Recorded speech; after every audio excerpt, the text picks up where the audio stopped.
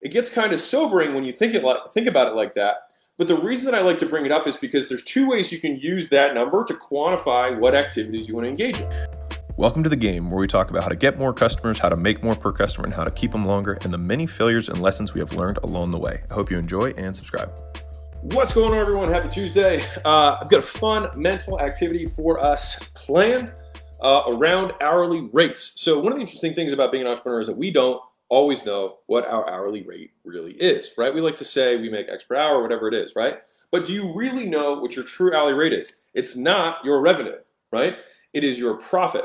And so a quick back of napkin formula can get you to what your true hourly rate is. And so if you ask an entrepreneur or small business owner, hey, how much do you make? Some of them just respond with revenue, which is funny.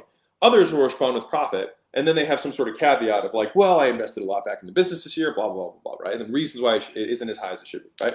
But let's just talk about reality, not fantasy. So in your last 12 months, if you look at what you made, right? Let's say you made $50,000 in the last 12 months, all right?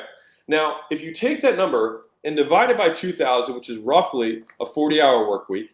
Now, here's where it gets interesting, is that if you think that you work 80 hours a week, then it doubles and your making per hour cuts in half. And so let's just use that example first with 40 hours a week, which is 2,000 hours, roughly, right? That means you make $25 per hour. Now, if you work 60 hours a week, you make something like $17.50 per hour. If you work 80 hours a week, then you actually make $12 an hour. It gets kind of sobering when you think about it like that. But the reason that I like to bring it up is because there's two ways you can use that number to quantify what activities you want to engage in, right? And so the first is, I see a lot of entrepreneurs, sometimes even earlier on, kind of boosting their egos and saying, I'm not going to do that work. That work is beneath me, right? The thing is, if you actually look at their numbers, it's actually not beneath them. It might be higher than what they're currently making. And so being fundamentally aware of what you currently make per hour, I think is a first step, at least quantifying how much the value of your time is, right? The next thing is that it also allows you to draw a line in the sand and say, over time, I want to decrease the activities that I could replace with someone else doing this for me for less than what I currently make per hour. And over time, the level of my activities should rise, right? Because if you're fundamentally not stopping working anytime soon, right, then what you're doing is you're setting up the ladder of skill set, right?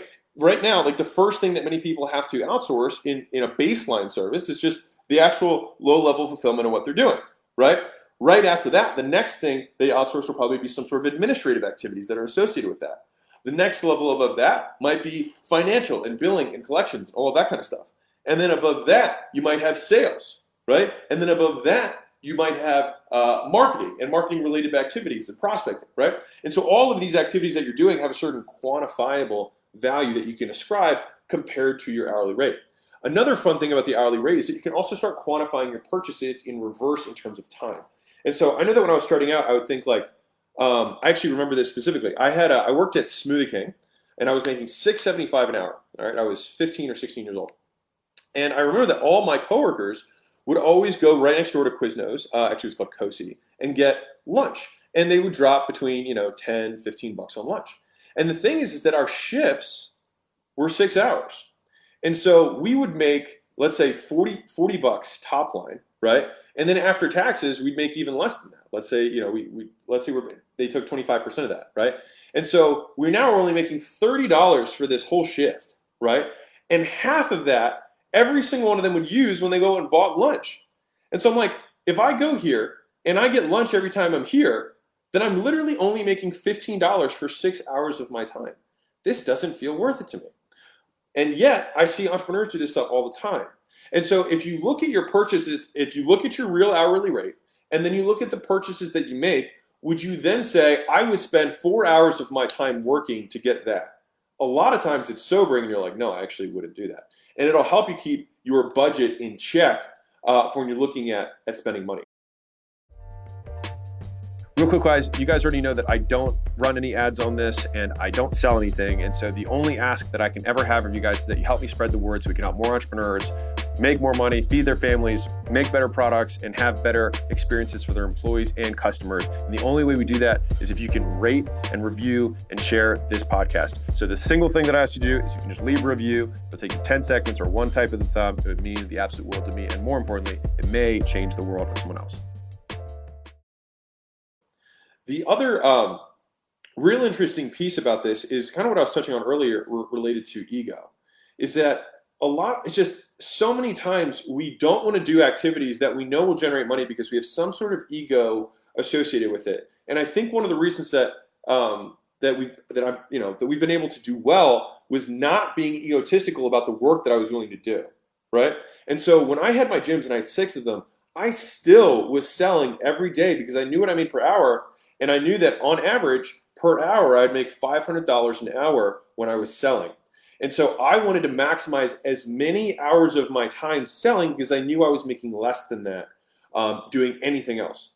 And so I see people right now who don't want to take sales calls way too soon because they're not you don't have the bandwidth, you don't have the margin, you don't have the padding to outsource your sales so soon. Instead, outsource everything else that's not revenue generating so that you can focus all of your time on that thing until eventually you acquire the next skill set that you can bring someone else in, and you have enough margin, you have enough padding so that you can take a decrease in sales, because when someone comes in, the most expensive part of sales is them not selling.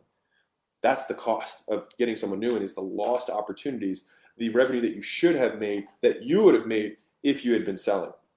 And so I like just putting this in a big bow in terms of, number one, first quantify how much you actually make per hour in the real world. Number two, and you do that first on 2,000 hours, but then you can do second on how many hours you actually work, which is probably more than that. Next, reverse quantify your purchases. Quantify your purchases in terms of how much time it would cost you to get that thing, and are you still willing to put that much time forward to get that thing? A lot of times you're not. And the next piece of this is making sure that when you look at all the activities that you're doing, an easy way of doing this is doing a time study, which every time I've done a time study, I always tell myself I'm going to do it again every month, and I don't, but I end up doing one like once a quarter or twice a year. But what you do is you just have an Excel sheet and you print it out, and you have the times of day broken into 15-minute increments. And you just write down what you did for each of those 15 minutes, right? And you can see what types of activities you were spending your time doing.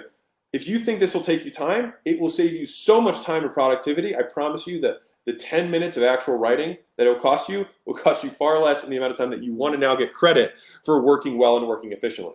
All right, but when you do that, you'll be able to see what types of activities you do and then more readily outsource the ones that are lower.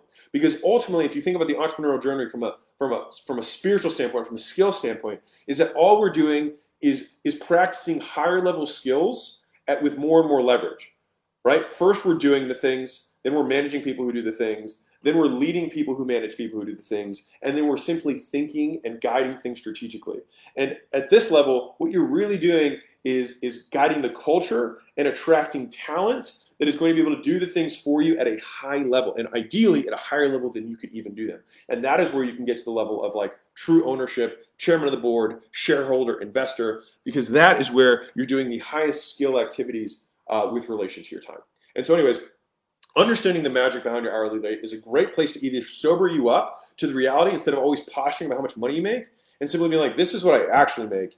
Anything that's below this, I shouldn't do, but anything that is above this, I should do, right? And then over time, outsourcing the activities from bottom to top of what you can replace at market value for an equivalent level of service. So anyways, hope that was valuable for you. If you think that was useful, please drop a comment or a like, share with friends, and all of that good stuff. So have an amazing Tuesday. Catch you guys soon. Lots of love, and bye.